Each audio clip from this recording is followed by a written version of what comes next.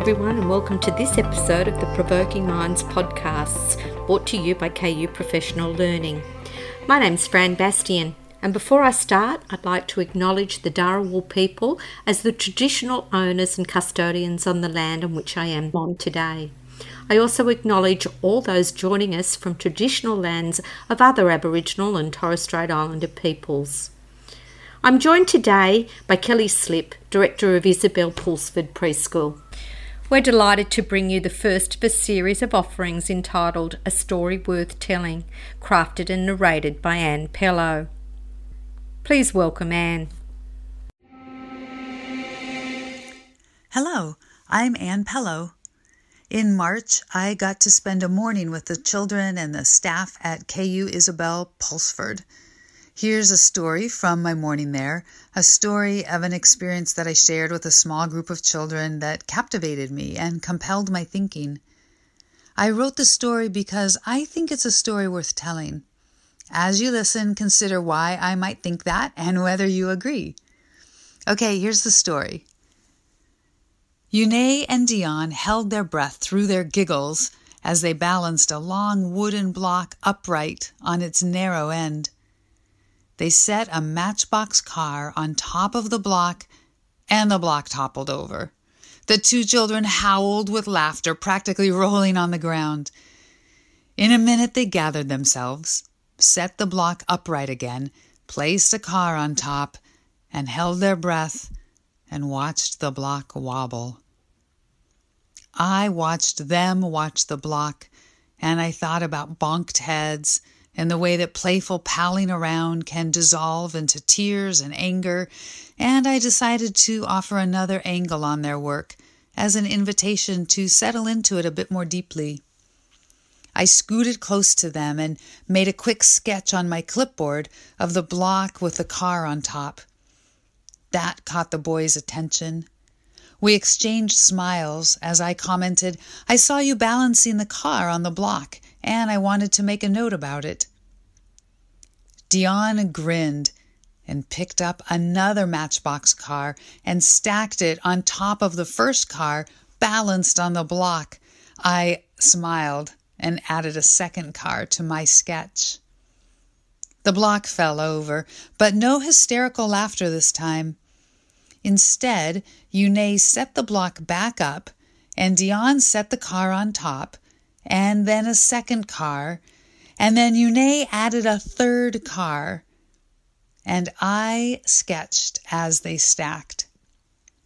When that tower fell, I offered my clipboard and pen to the two boys. "Would you like to draw the work that you're doing?" I asked them. Eunay declined, but Dion drew a single block standing upright. Then he drew a second one with 5 cars balanced on top in this wonderfully aspirational flourish.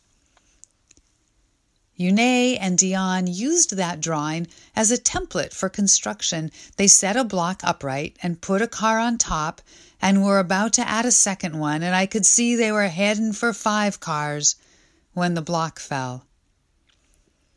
Then, with the block lying flat on the carpet, I seized the opportunity to put a few cars on top of the block's wide surface, and then I connected a couple other long blocks to that first block to create a simple square roadway. Eunay sociably added a bunch more cars lined up along the road. I sketched the cars, and Dion began to drive them around the road. This straightforward follow-the-road game didn't last long, though. Dion built a blockade in the road. "It's a jump!" he exclaimed. And with that little addition of complexity, he brought a new dynamism to the game. I added the jump to my sketch of the road, and I tried to capture with my drawing the way that the cars were hurtling over the jump. This interplay of building and driving and drawing had the boys' attention. Dion added another block to the barricade and paused. He waited for me to add that block to my sketch, watching me draw, and then he jumped the blockade with a couple cars. When Dion added a third block to the jump, I offered him my pen. "Do you want to add that block on the sketch, too?" He sure did. In fact, he added several blocks to the barricade in the sketch, and then added them with real blocks onto the road. And that's how we continued for a solid stretch of the morning, building and sketching, sketching and building. Another child, Blair, came to join Yune and Dion, taking on the task of designing infrastructure around the road, like a stoplight, which she built with blocks, and then she sketched it. That stoplight inspired a street lamp made out of a mini torch balanced on a stack of blocks. As the roadway grew more complex, the cars continued their round and round commute. Yune did some design drawing. He sketched a road with cars speeding along it in zigzagging lines. And Dion built what he called a hero garage by setting hollow wooden blocks on their tall end and arranging matchbox cars at neat intervals along the top level. Then he sketched the garage. There wasn't lots of play with the cars on the road, not much zooming around the road or driving into and out of the hero garage. The work seemed to me more about designing the setting, both with the real materials of blocks and cars and torches and such, and also with the sketches. After someone added an element to the wooden road, she or he turned to me and to my clipboard and pen to be sure we captured that new element on the sketch. The road itself wasn't animated by play, but the design work was certainly animated by the children's intention and by their attention. Eventually, it seemed to me that the children's interest was waning. I asked if they'd done all the work they wanted to do with the blocks and the matchbox cars. Yep, they said they had. So we shuffled the materials into their proper places and went our separate ways. I took the drawings to Kelly's office and made copies of them. I slipped them into sheet protectors and set the collection of sketches for the road designs near the blocks, and then I headed off to do some watercolor painting for a while. And later in the morning, I looked over at the block area and saw a child, Winston, flipping through the drawings. I wandered over to offer him some context. These are designs for roads that Dion and Yune and Blair made, I explained. They show some ideas for how to build roads and stoplights and street lamps and jumps and hero garages. Winston didn't hesitate. "Let's build them all together!" he exclaimed with a whoop. I suggested that he ask Dion and Yune to offer some coaching. He found Dion, who was nearby, and asked him, "Can you show me how to build the roads?" Dion generously jumped right in. Working with Winston, he used the drawings to reconstruct the road and all the infrastructure around it.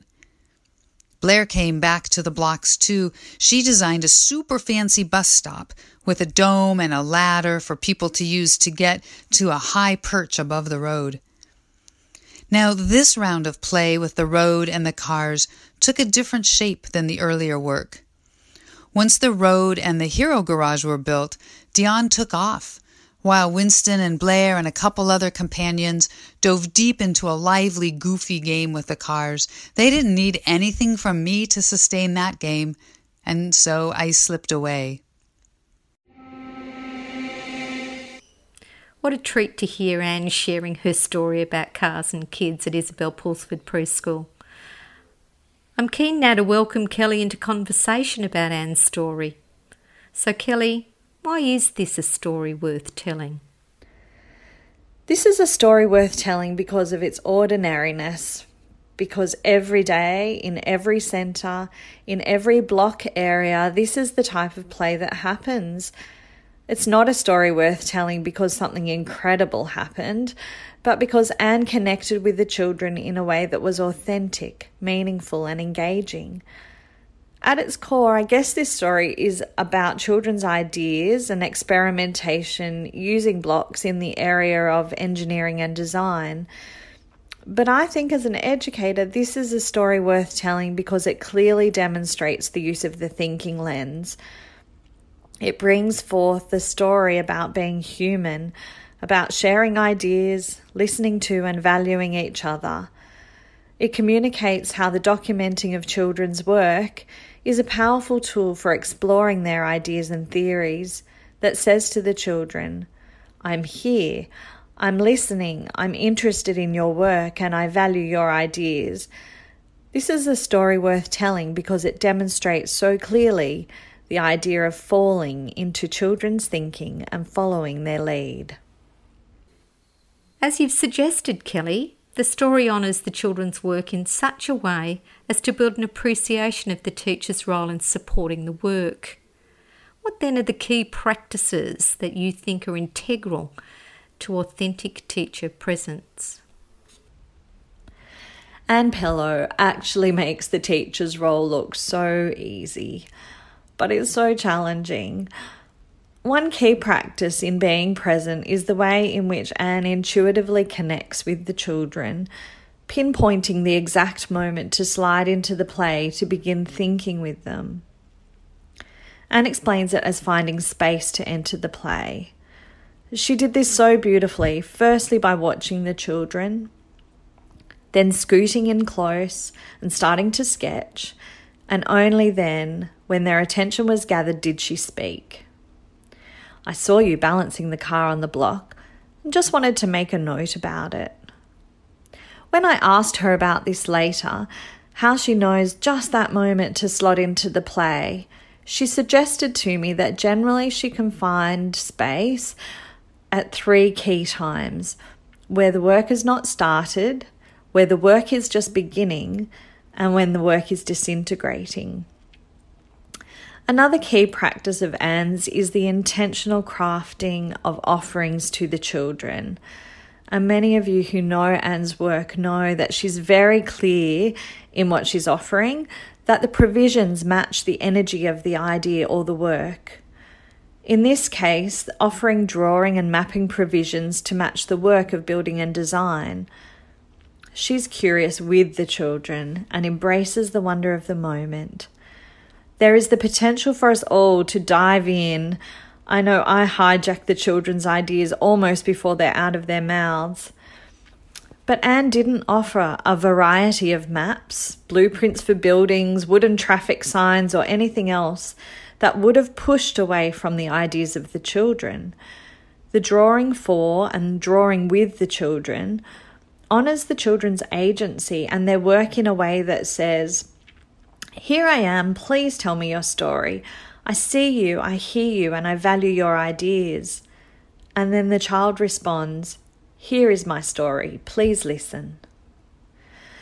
Thirdly, but certainly not finally, because we could talk all day about Anne's authentic teacher presence, is the way in which Anne talks to the children. She speaks the language that the children are speaking and gives herself over to the children's thinking and reasoning. The story Anne has just told actually doesn't include very much of her own dialogue, but as she was speaking, I jotted down some of the snippets of her language. Anne is really spare in her dialogue with children. Her language is purposeful.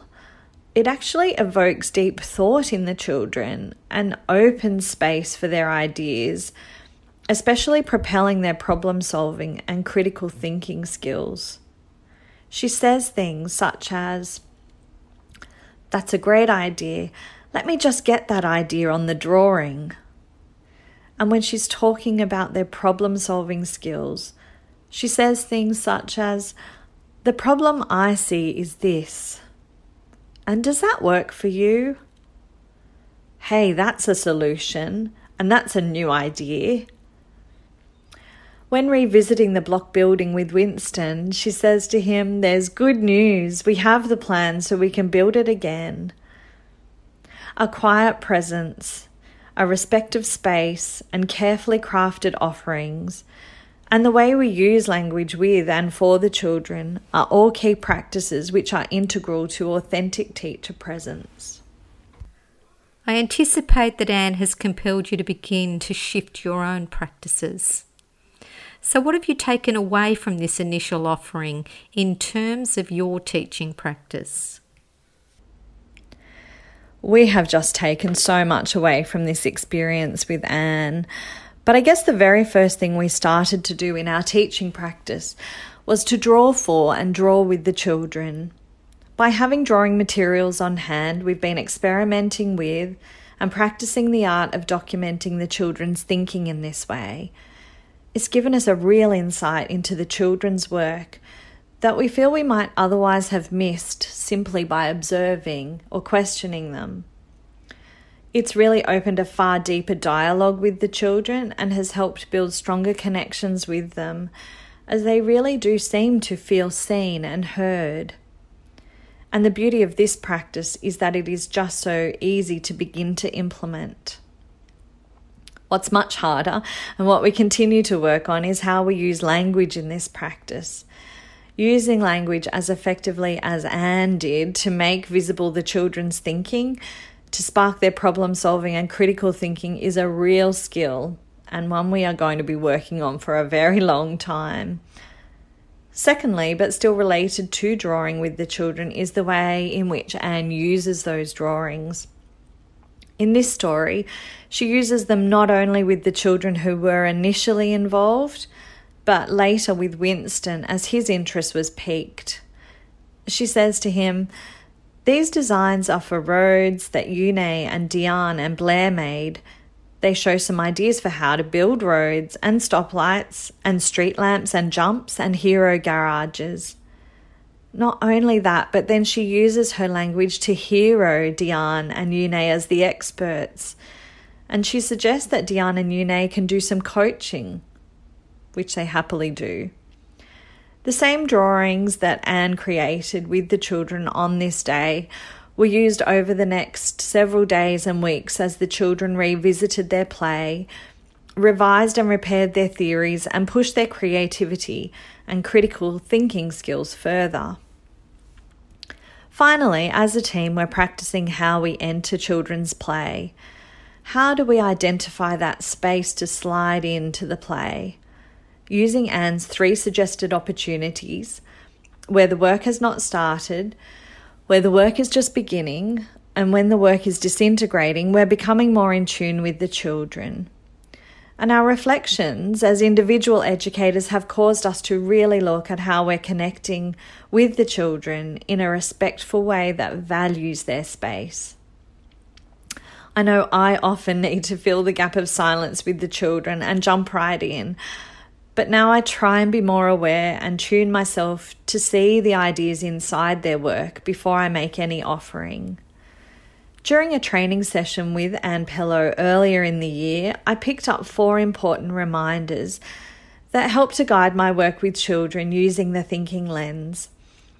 They are: listen deeply, be curious, embrace wonder, and share the stories. And these 4 things are so evident in this story, and really why, from my point of view, this is a story worth telling. A big thank you to both Anne Pello and Kelly Slip for being on the show. Today we discussed a story worth telling and looked at some key teaching practices that can illuminate the children's work. I'd like you to watch out for our next episode, where we shall revisit the story and talk through the changing approaches to documentation using the thinking lens as a protocol for writing.